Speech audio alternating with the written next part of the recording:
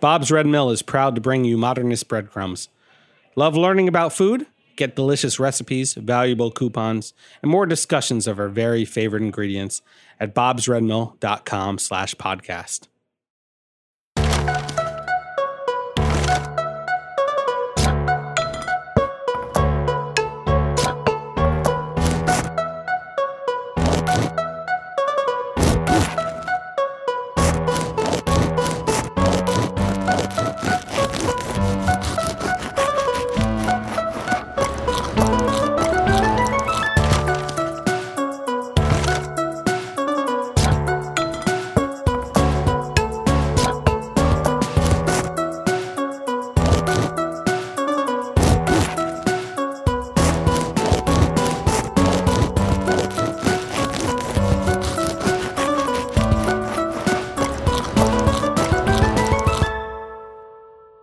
I'm Michael Harlan Turkel, and this is Modernist Breadcrumbs.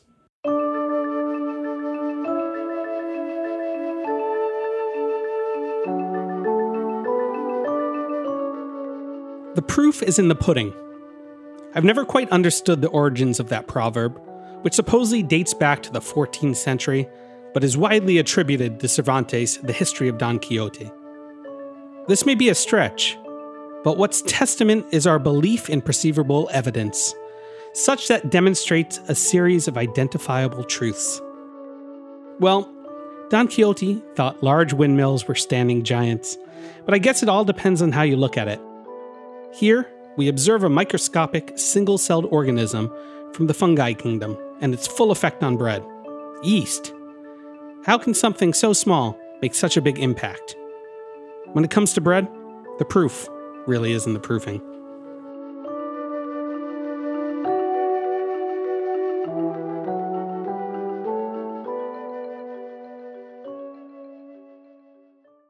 We used fresh yeast, the kind that's like big gray blocks. And when I started teaching classes, a lot of the students would sort of lament that they could not find that kind of yeast for sale for a home baker, and would often wish they could, because that was what their grandmother used, and they thought they would get better results with it. And at some point, the supplier we had became unreliable, and the yeast we started getting was having some issues, and we actually switched all of our recipes over to a dry kind of yeast. It was an instant yeast, and I have to say I did not notice a single change when we did that. So my personal view is that either one works great, and there's nothing better about fresh yeast versus the dry kind of yeast. So that's, I know some people have strong opinions on that, but in my experience, we did not see a difference at all. That was Emily Buehler, author of Bread Science, The Chemistry and Craft of Making Bread. She's got a PhD in chemistry, but is still unable to discern the difference between commercial and fresh yeast. So what makes you think you can? More importantly, what is yeast anyway? Nathan Myhrvold, founder of the Cooking Lab and co-author of Modernist Bread, can profess he's seen yeast and it has a belly button. So yeast is an amazing little creatures. They are related to fungus. You could say they're sort of like mushrooms, but they're different enough. They're really their own thing, which is yeast. And yeast are funny because they have two different systems of reproduction. Yeast can reproduce sexually. Of course, flowering plants reproduce sexually. That's what the point of a flower. They can also reproduce asexually. And they reproduce asexually by budding. Now, the way that works is a little bud starts growing on one part of the yeast cell, and it grows and grows and grows until it pops off as its own yeast cell. And that leaves something called a budding scar, which by God looks just like a belly button. So yeast has belly buttons, and they're outies. And people had known this for a long time, but it was new to us when we first started looking at yeast under the electron microscope, and oh my God, there's all these budding scars on our yeast. And you can tell some of them are relatively new mothers and they only have one, and some of them have lots of budding scars.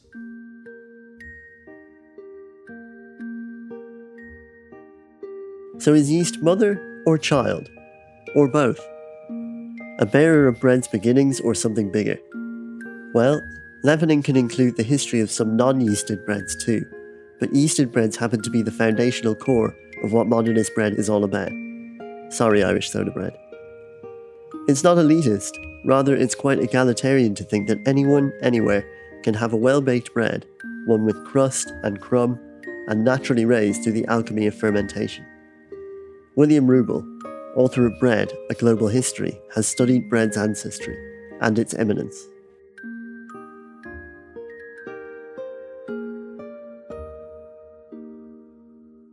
The breads for the court of Versailles and the breads for high-status tables in France were yeasted breads, as far as I can tell. They had a huge yeasted tradition. There's a wonderful French cookbook called La Maison Rustique. Its first edition was like 1550. It went through many, many editions, and obviously the original authors died. It was taken over by a man named Liger in the 18th century. And he has a lovely recipe for a bread, I think it's called pain cousin. And he says, if you want to make a really special bread for a friend in your country house, and of course it's a lightly enriched yeasted bread, has some milk in it. So we modern people, this includes the French, have turned our back and effaced what actually was a very, very strong yeast enriched, and I emphasize this, enriched yeast bread tradition in France. Enriched is any time you add some fat to it. So right now, what Anglophone bread culture, and I think it's important to include our friends in Britain and Australia and Canada and not be entirely American about it. But what we all are on the same project right now are these unenriched breads, mostly with sourdough starter. But it's not the history of bread. Jim Chevalier, aka Chez Jim, has written and published a series of books about 18th century French breads, tracking their ascent and how they came to take shape therewith. Starting in the 17th century, there was this development where for centuries French bread had been made with sourdough. And then supposedly it was Marie de Medici who brought the idea from Spain of using yeast in good breads. Whatever the case, bakers in about the middle of the 17th century began to use yeast for aristocratic, the best breads.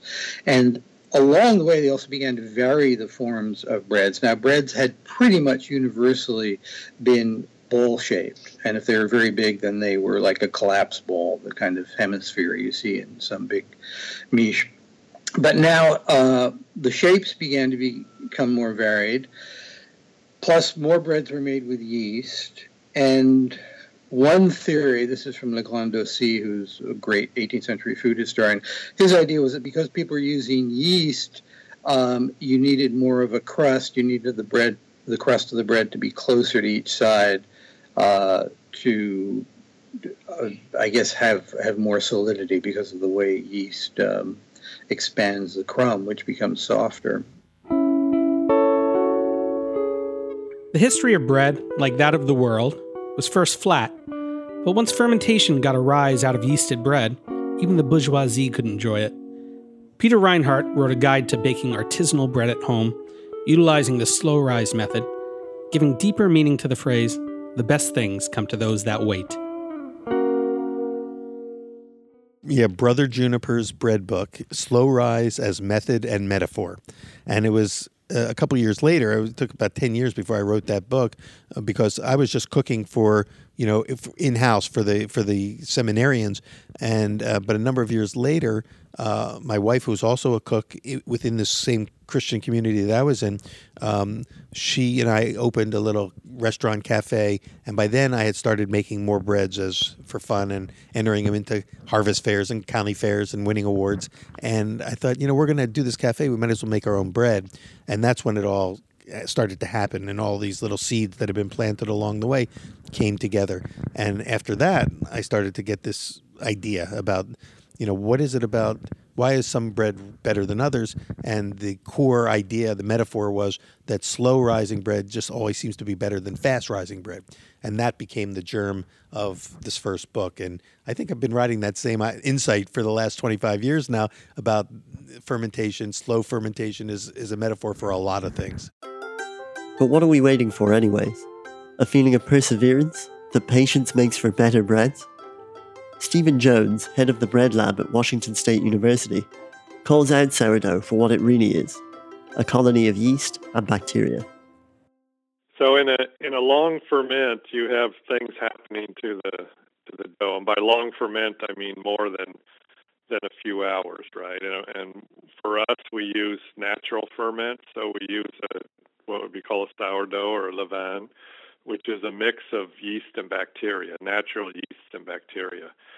They work with the dough, with the wetted dough, and that's all that's in most of the breads we make have just wheat, salt, water, and starter. That's all that's in there.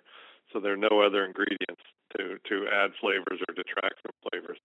During the fermentation process, starches are being converted to sugars. The micronutrients, the iron, zinc, selenium, these are becoming freed up in the system. The proteins are being broken down into amino acids. All of these things are contributing to the life of the dough, and the dough is literally alive with microorganisms feeding on it, creating products that will add to the flavor.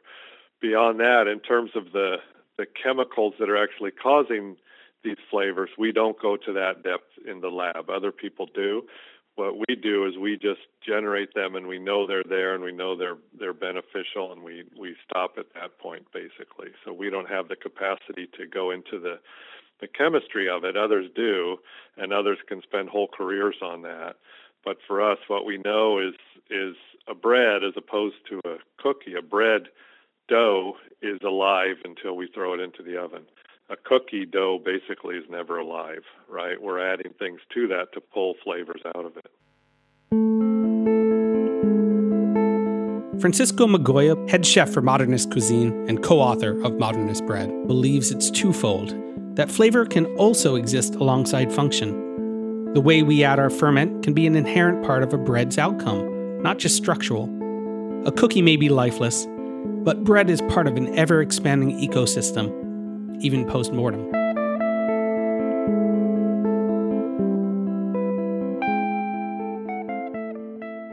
If you think of sourdough, of levain, as not just a leavener, that's not all it is. What it is two more things. A contributor, a great contributor of depth of flavor and character to the bread, but it also is contributing a part of the dough that is already hydrated. This prehydration is going to reduce mixing time. Okay, the better a flour is hydrated, the more efficiently it's going to be hydrated, the less time it's going to take to mix it and to develop gluten in it. So you're reducing mixing time and you're adding flavor. So if you just think of it in those terms, what you can do is you can take this sourdough, this inactive sourdough. We don't like to call it dead sourdough because I think inactive sounds a little bit better. Dormant. And if you treat it as not a leavener, what you can do is take this levain, instead of throwing it away, you freeze it. And what I would recommend is freezing it in the weight that you would utilize in a dough. So it's already weighed out. It's ready to go. You freeze it. You can keep it in your freezer for 3 months if you wanted to. But when you need it, you thaw it in a room temperature water, maybe a little bit warmer. And once it's thawed, it probably will take an hour. You mix it into your dough like you were mixing any sourdough. But what you're going to do is you're going to add commercial yeast. Okay. Typically, what we recommend, the percentage that we recommend adding of commercial yeast is 0.5 to 0.7%, and this is based on Baker's percentage, so based on the flour being 100%. So compared to the flour, I would add 0.5 to 0.7% yeast. And so you're not depending on the levain doing any leavening. Its only job now is to create this beautiful, delicious, flavorful bread.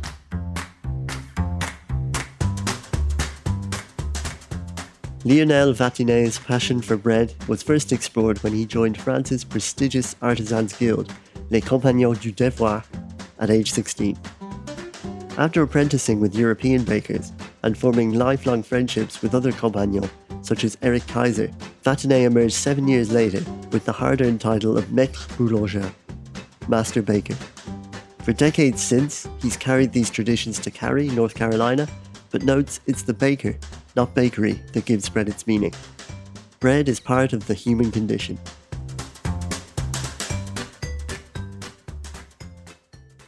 La levure, c'est ce qui permet de Yeast facilitates fermentation of bread and has the power. For me, each baker has a different preference when it comes to using it. So if there is too much yeast or lack of fermentation, we will taste it, the flavor of yeast. Commercial yeast, if that's what we're using. Now, if we were to go over the top, we would just use a natural yeast, a levain. We also create more citrus flavor. It changes the density. It affects the choice of the baker and the direction in which he works.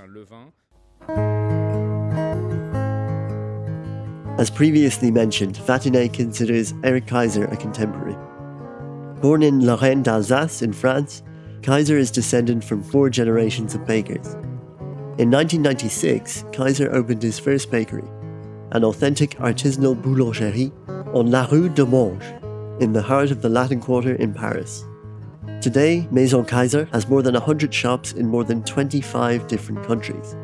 The first Maison Kaiser opened in the United States in 2012 on the Upper East Side, and quickly became known for producing one of the best baguettes in New York City. But how did Kaiser's consistently high standard for bread become a global phenomenon? We have a chef in US. We have Jan, my chef. He worked with me since 15 years or 14 years.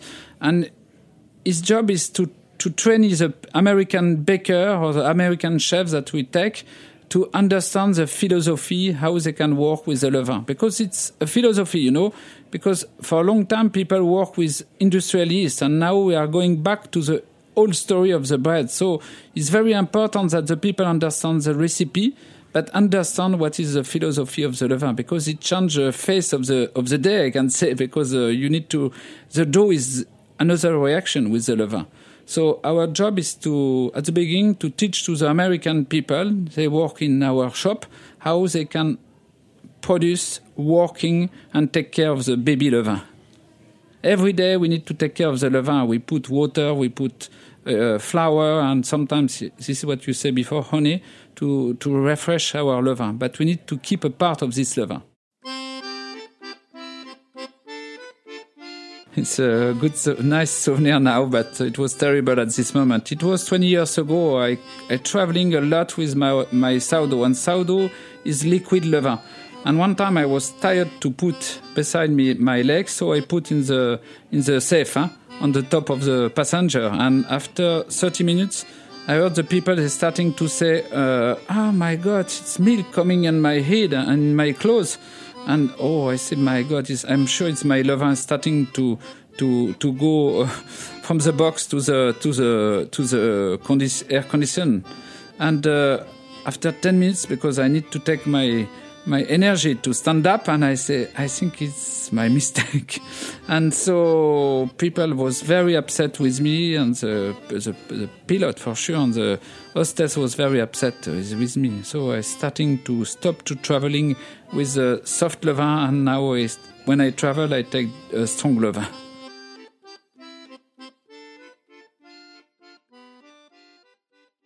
Jeremy Shapiro is a cook whose blog Stir the Pots documents his nomadic mind and worldly approach to baking. It's refreshing to see someone thinking so outside the bread box, that baking traditions can be as experimental as avant-garde cuisine. But let's not get too far away from the fundamentals. Shapiro's still attuned to where proper baking must begin. Refreshing is basically, a starter is like a baby. You have to feed it. It likes water. It likes flour because there's sugar in there, and that, it's like a whole alcoholic fermentation sort of thing. these things that you have to add in or remove a little bit of your starter, throw out some of the crap, use it for sourdough pancakes, just refresh water and flour, and boom, it comes back alive. It's pretty miraculous. I mean, I just refreshed yesterday, and I looked this morning, I'm like, woohoo, it's going. You know, you can just see like mountains of bubbles going, and the smell is great. It smells sweet. It doesn't. And there was actually a guy in Brooklyn once that was selling bread here, and he was at the market, and I said, oh, let me check out his video. And he had a video, and he goes, and the sourdough has to be sour. I was like, ew, why? You don't want sour. That's sour. It's just Satan's spawn. It's acid. You don't want acid in your sourdough. There is some acid, but it's a good acid, not a bad one.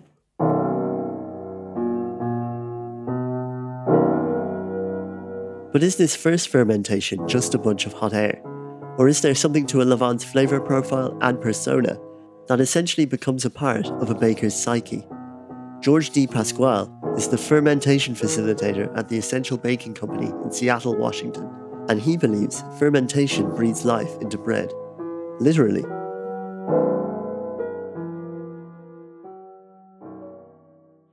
Yeah. Air is mostly... Okay, so while there is a little bit of interaction between the dough and the air, it's really, when you think about it, you have a pretty dense, dough's a pretty dense thing, and it's not really interacting with the atmosphere all that much. But where it does interact is in the mixing.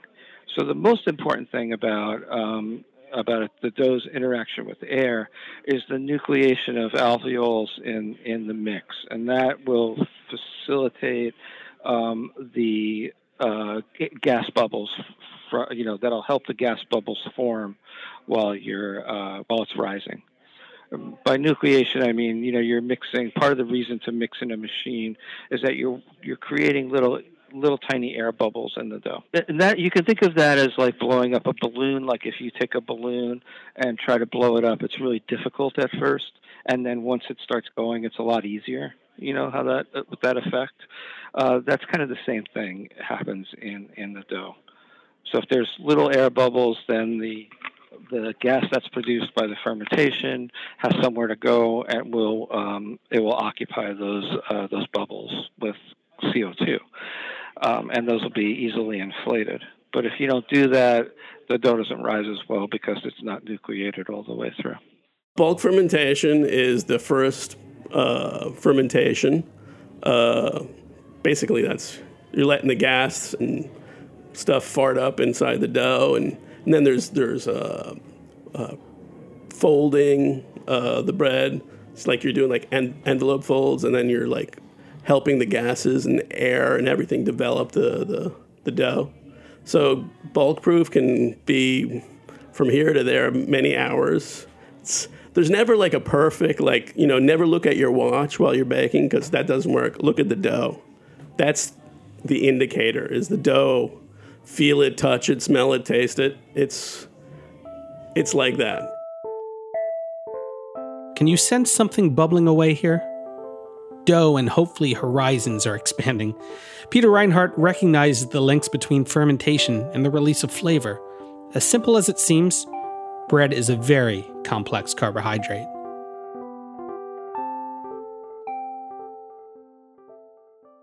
But there's that moistness, there's the sweetness, there's the gelatinization of the starches that have this smooth, like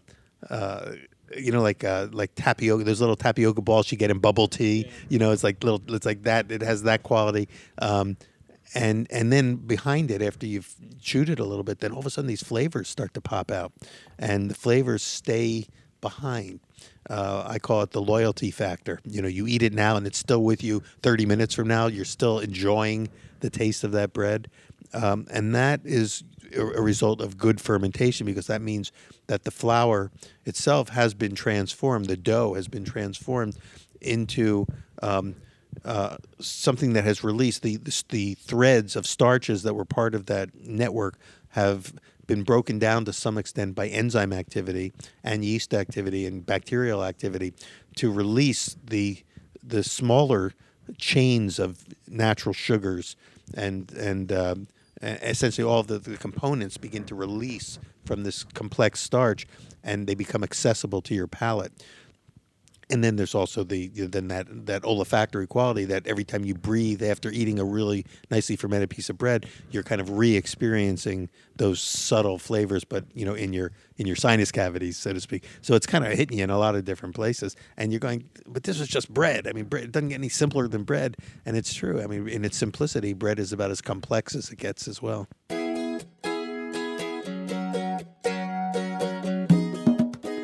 But you still have to take it lightly. After all, it's just bread. Or is it? Can it be greater than the sum of its parts? Especially when the most important part happens at inception. It's a recipe, after all, where the biggest step is the one we have least control over.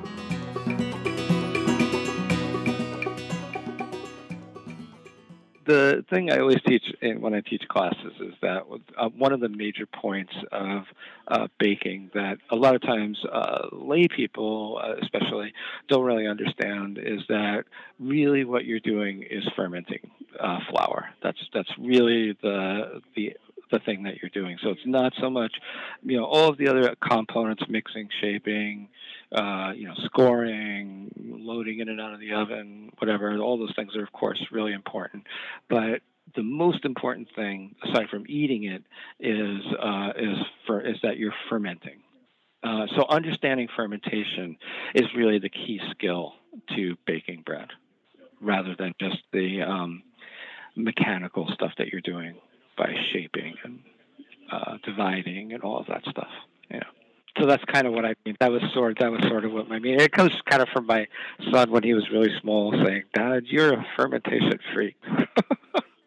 I don't have a business card which says sourdough scientist. It says food microbiology. Actually, Michael Genzel is a sourdough scientist.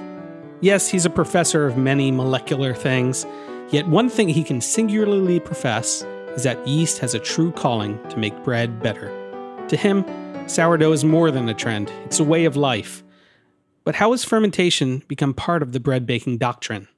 At the microbial level, in a yeast-leavened bread, you have only baker's yeast, called Saccharomyces cerevisiae. So you have only one organism, relatively high numbers, and a short time for the organism to actually do something. If you use a sourdough, you have at least two other types of organisms present, which is usually 2 or 3 different species of lactic acid bacteria, and their metabolic activity is very different from the yeast. So they acidify, they convert amino acids, so they complement the metabolic activity of the yeast. And the second point is because a long fermentation gives more time. That means the activity of the enzymes in the flour is much more prominent than if you have just a short fermentation time. If you take a straight dough fermentation, the enzymes in the flour have 2 hours to work and to do something. If you do a sourdough fermentation, they have 12 to 24 hours to do something, which means their contribution to the bread is a lot more important than in a short fermentation.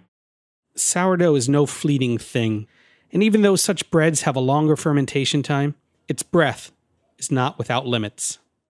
The sourdough bread has become a lot more popular and widespread over the last couple of years than it has been in 2005. I know it's a big, broad question, but why do you think that is? If you ferment with lactic acid bacteria, which is what you do with sourdough, you get a better quality. The taste is better, the ingredient list is shorter, but you don't necessarily increase the price. And that's something that has been appreciated both by the bakers, which can use an ingredient which looks much better on the label and gets them a better quality, and it's appreciated by the customers. So I'm teaching a couple of lectures on fermentations and baking here. And in 2005, when I went to the supermarket to go looking for sourdough bread, I had to look very careful, because if the label said sourdough, the ingredient list would have chemical additives, and if the ingredient labels had sourdough, which means fermentation, usually I didn't find the sourdough label on front, and that has changed. So now, bakers use sourdough, and the use of acetic acid, lactic acid to get an acidic flavor has gotten almost out of use. We'll let you chew on that. and we'll be right back with more Modernist Breadcrumbs. Bob's Red Mill is proud to bring you Modernist Breadcrumbs.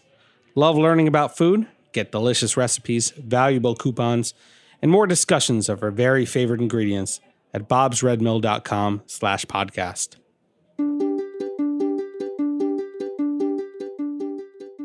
Anyone who bakes understands that mastering it requires a real balancing act.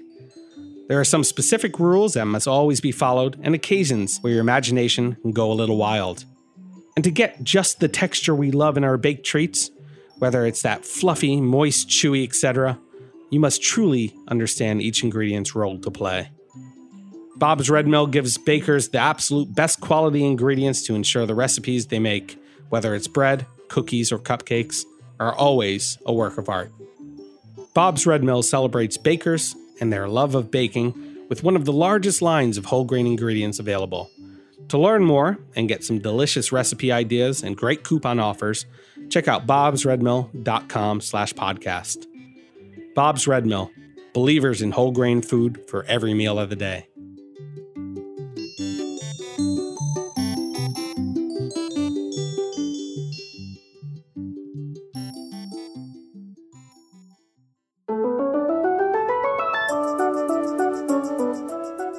Free-roaming bacteria and yeast can come together to cultivate function and flavour, making for an unmistakable tang and chew. Would you call that sourdoughy by nature? Well, Francisco would attribute those qualities to something more, anthropomorphically challenging us to see the personal allegory of each sourdough levain, and in so doing, celebrating their individual character.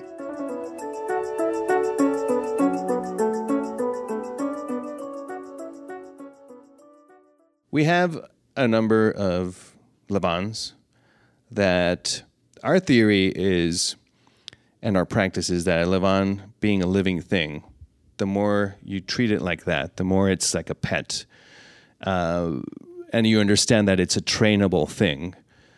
A levain is going to get used to the times when you feed it. It's going to know that, any time now, let's say 12 hours have gone by. If I train my levain to eat every 12 hours, it's gonna adapt to that.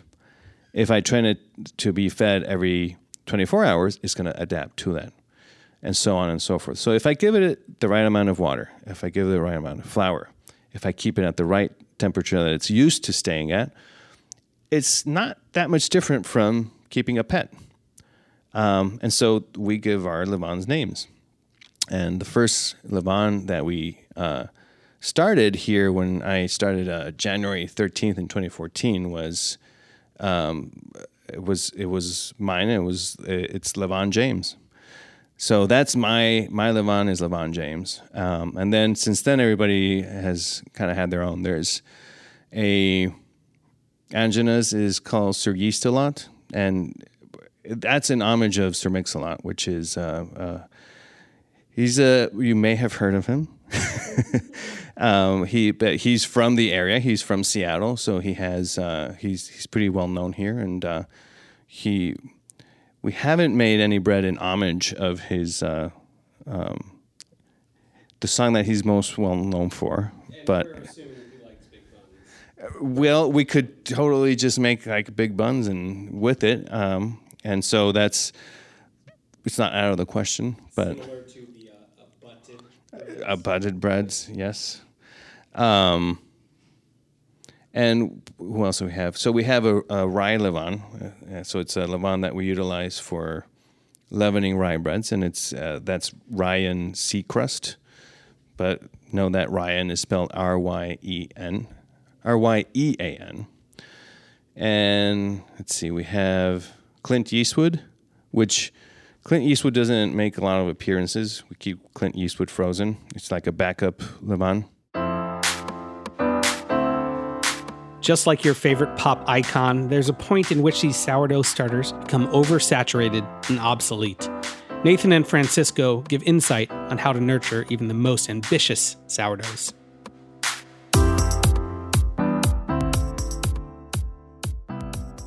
We start it usually whenever we go on vacation.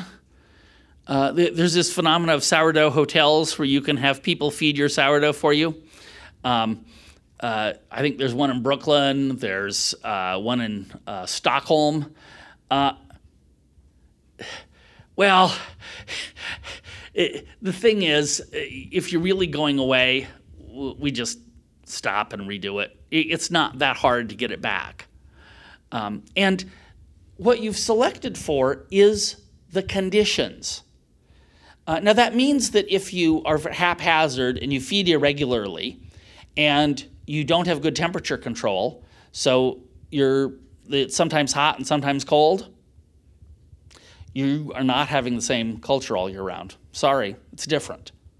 And it may be so different that you notice it or you may not notice it, but there's giant changes that occur unless everything is kept dead even. Now, in Europe, they kind of laugh at the idea of propagating a culture for a long period of time.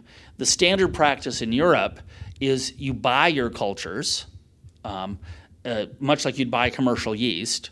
You add that to a batch. You'll propagate it a couple of times, then you start over. Because you know that after a period of time, it's going to drift, and they'd rather be more precise and start over.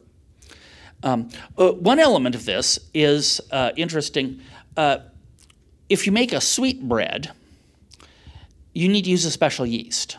And pastry chefs have figured this out. It's called an osmotolerant yeast.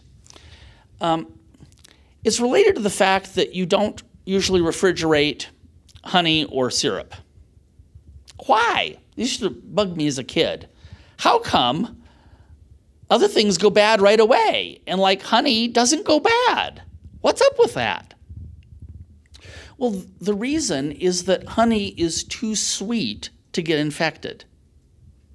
Now, that sounds funny, but if you take some strawberries and toss sugar over them, or toss salt for that matter, either way, sugars taste better, you'll see that almost immediately the strawberries start weeping, and you get this liquid, and you get almost this juice that comes out of the strawberry. Why? Well, from osmosis. The concentration of sugar sucks liquid out of the strawberries.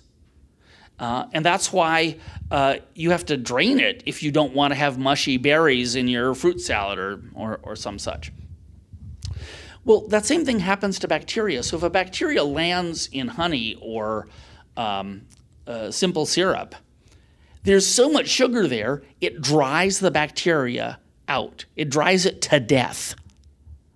Well, the same thing happens if you put too much sugar with yeast. Yeast eats sugar, but too much sugar kills the yeast. So sweet bakers have learned that if you have a very sweet bread, you need to buy a special kind of yeast. And if you look at the store, they actually have it. Well, meanwhile, people have had a really hard time making sourdough for sweetbreads. There was a recipe that we were trying to make that was a panettone recipe from Italy. And, oh my God, it was complicated. And it involved days and days of fermentation to get the thing to come up. Well, the problem there is that the sourdough culture was not used to the sugar. And the osmotolerance was killing almost everything in the thing. The osmotic pressure was just decimating it. So I thought, well, maybe we could evolve a sourdough culture that would like being sweet. And of course you can. So what we started doing was saying, well, every time, if we want to make a sourdough culture that is for sweet things, every time we feed it with flour, let's also feed it with some sugar. So over time, the only strains that will be left are those that like the sugar. They will have evolved tolerance to the sugar. And it takes a week, 10 days to do this, and it works great. Sugar creates a osmotic pressure on things. If I think of something that has really high osmotic pressure is, for example, honey. So honey isn't just sugar. Honey contains a lot of water. Well, not a lot, but it contains water. But there's such high osmotic pressure in honey that it doesn't give up any water. So therefore, if bacteria and mold, they require water to grow and thrive. It doesn't give it up at all. That's how high the osmotic pressure is. It's bounded so well that it's not sharing the water with anything. And that's why you're going to see honey. Honey is going to outlast humanity. I mean, it could potentially, because nothing will grow on it. And so if I think of a dough that has a lot of sugar, what that sugar is going to be doing is it's going to be stealing water from the yeast, and it's going to be creating an environment that is hostile to the yeast, unless the yeast learns to adapt to that.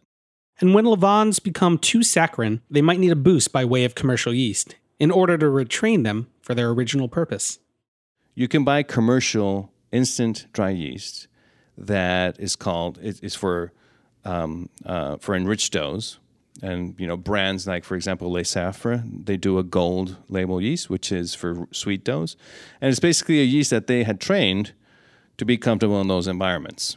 And so that's where we came up with the idea. If it can be done with commercial yeast, why can't you create a levain that is also comfortable in high osmotic pressure environments? And so we we basically trained Levain James. We took some of Levain James and we started feeding it every 12 hours, 10% sugar. Besides everything else, besides the water and the flour, we started feeding it 10%. And, within at least 3 days, we started to see very good activity within the levain. So it became another levain. It became a different levain.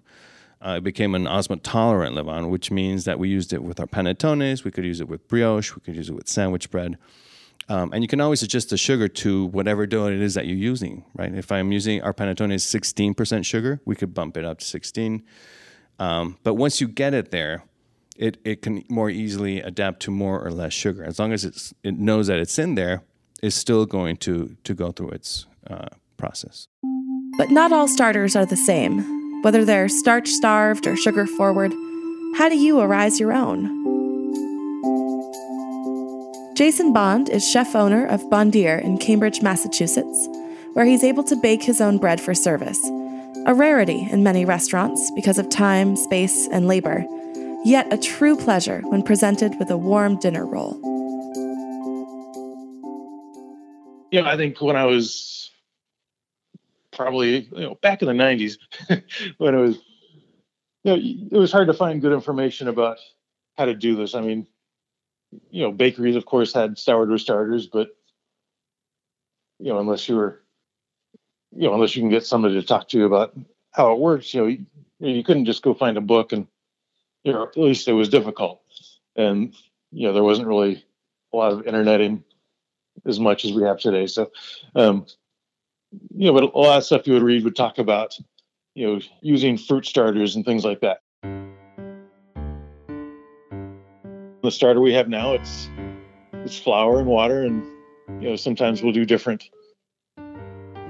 flours, and but we give them a set feeding schedule. It was kind of like a pet, and he gets fed at the same time every day, and and you can definitely see just sort of he's used to that schedule, and I don't know if it's a he or she, whatever it is. Once he's used to his schedule, and he knows when it's time to go to work, and he does his job every day. And, occasionally, it's actually kind of funny, and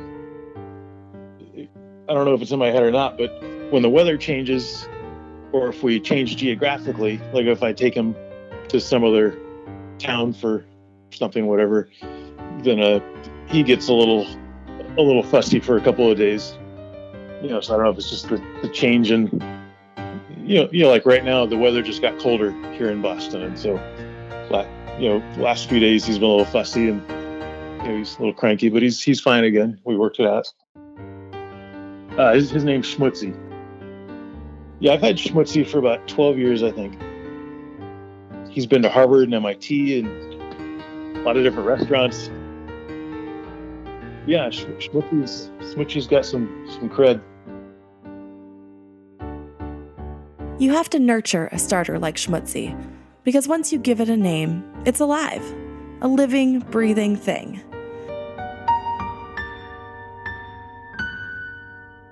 Go ahead, name your levain. Really, go ahead. We want to hear you say it aloud. If you're scared of killing it, I get it. That's why you're stalling. But don't worry. Even though a levain requires the right environment to grow up, it doesn't need to be fed all the time. If you don't utilize your levain frequently and you're feeding it every day, just like a little mason jar of levain, which is how most home bakers keep their levain. We did the math. In 1 year, you would be utilizing 100 pounds of flour if you fed it every day, that little jar. So, might as well use it, or you can also freeze it. Or you can think ahead rather than react retroactively. Francisco brings up the studied practice of pre-ferments, and when one should consider compartmentalizing a bake, adding an initial step to maybe save another in the future. Pâte fermentée is a type of pre-ferment. It means fermented dough.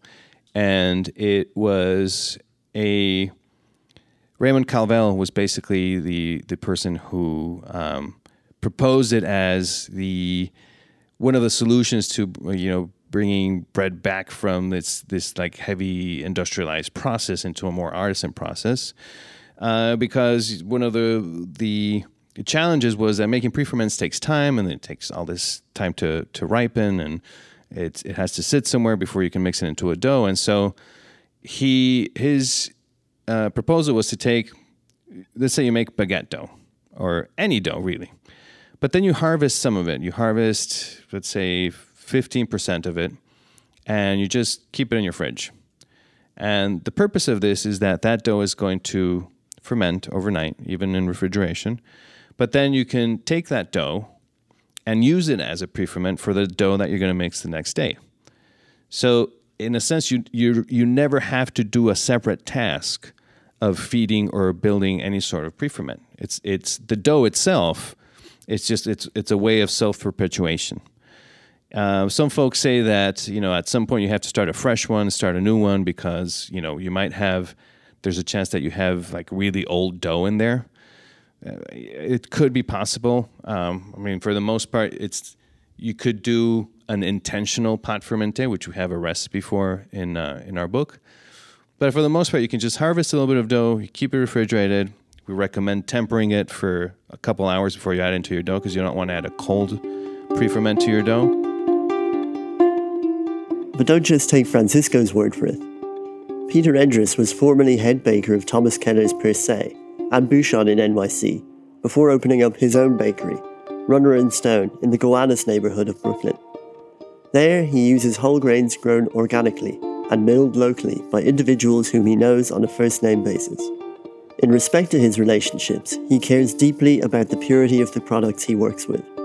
That said, a pre-ferment doesn't take away from the ingrained ethics of natural bread baking. No, definitely not. The only intimidating part is that most of the whole grains, I think, or whole grain recipes, in order to be good, require some amount of pre-fermentation. And so some people are intimidated by pre-ferments, and especially natural pre-ferments like sourdoughs. That's becomes a process that I personally wouldn't deal with at home either if I wasn't in the baking industry. So yeah, but let's debunk the idea of pre-ferments being hard. Yeah. What are they, and how do you easily accomplish a good one? There's commercial yeast pre-ferments and then natural yeast pre-ferments. So commercial yeast pre-ferment, which would be like a pouliche or a biga, is super easy. It's just, 2 minutes of activity, and then you wait 12 hours, and then you make a bread. So those I think are certainly doable and add a lot of flavor and structure to an end result for a home baker. The sourdough starter becomes a little more involved. So yeah, it's 1 minute of activity, but it's maybe every 12 hours or once a day once it's established. So that becomes a little more onerous, and I can understand needing a certain level of dedication as a home baker to conquer that. But again, still not.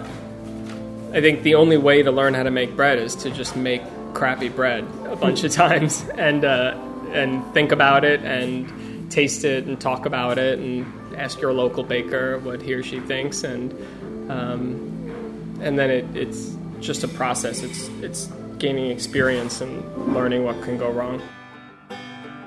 Seemingly, the biggest factor in quantifying a quality bread is time.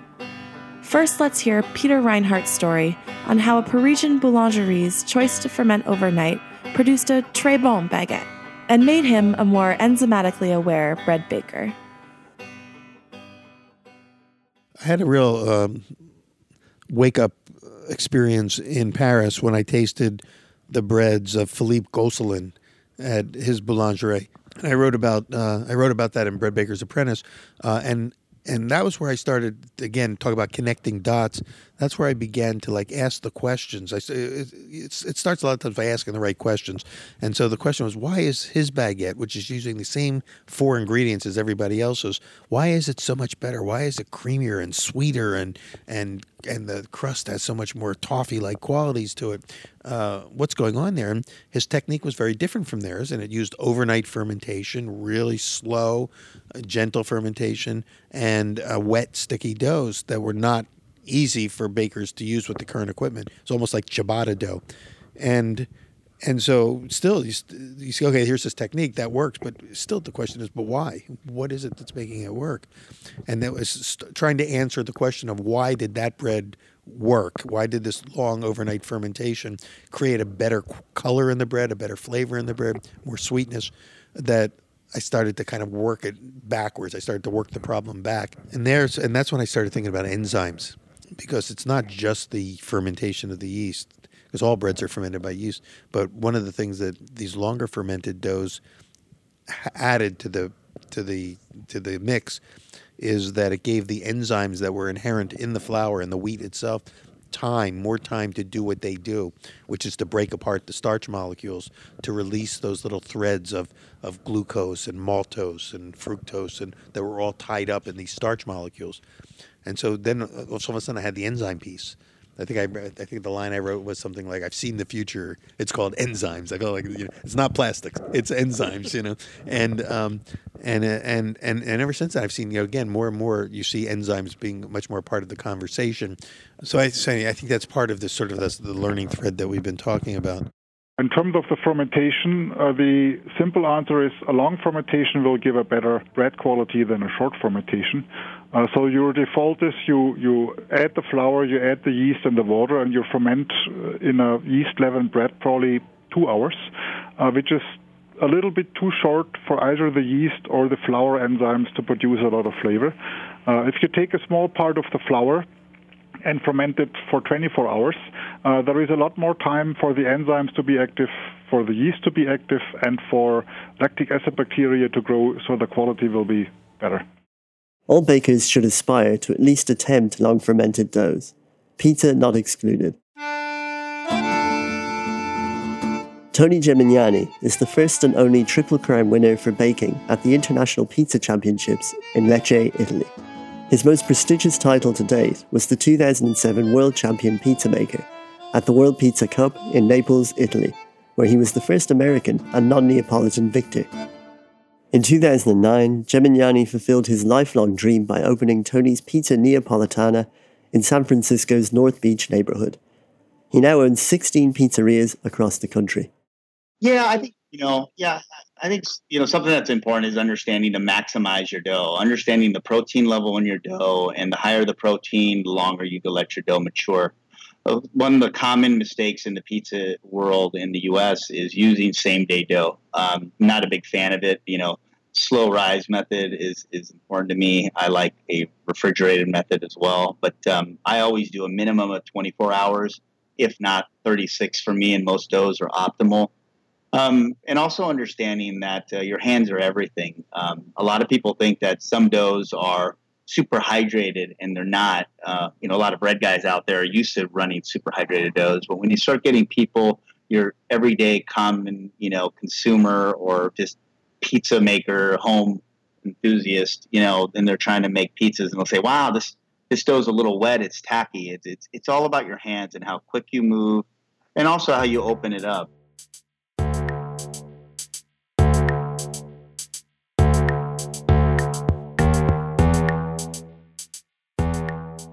So you see, whether a noble attempt or an amateur endeavor, Bread baking always starts with something no bigger than 5 to 10 micrometers in diameter. We thank you, Saccharomyces cerevisiae, for your service, and we hope to grow slowly together.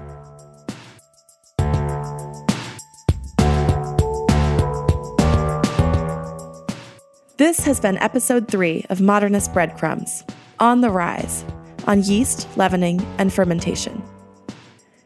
In the next episode, Milling About, we'll be re-examining history through the sphere of industrialization and how bread production progressed throughout the world. Our theme music is by Thomas Hughes and Gretchen Lowe's. Hear more on Instagram at Carol Cleveland Sings. I hope this episode got a rise out of you. Thanks for listening to Heritage Radio Network, food radio supported by you. For our freshest content and to hear about exclusive events, subscribe to our newsletter. Enter your email at the bottom of our website, heritageradionetwork.org. Connect with us on Facebook, Instagram, and Twitter at heritage_radio. Heritage Radio Network is a nonprofit organization driving conversations to make the world a better, fairer, more delicious place. And we couldn't do it without support from listeners like you. Want to be a part of the food world's most innovative community? Rate the shows you like, tell your friends, and please join our community by becoming a member. Just click on the beating heart at the top right of our homepage. Thanks for listening.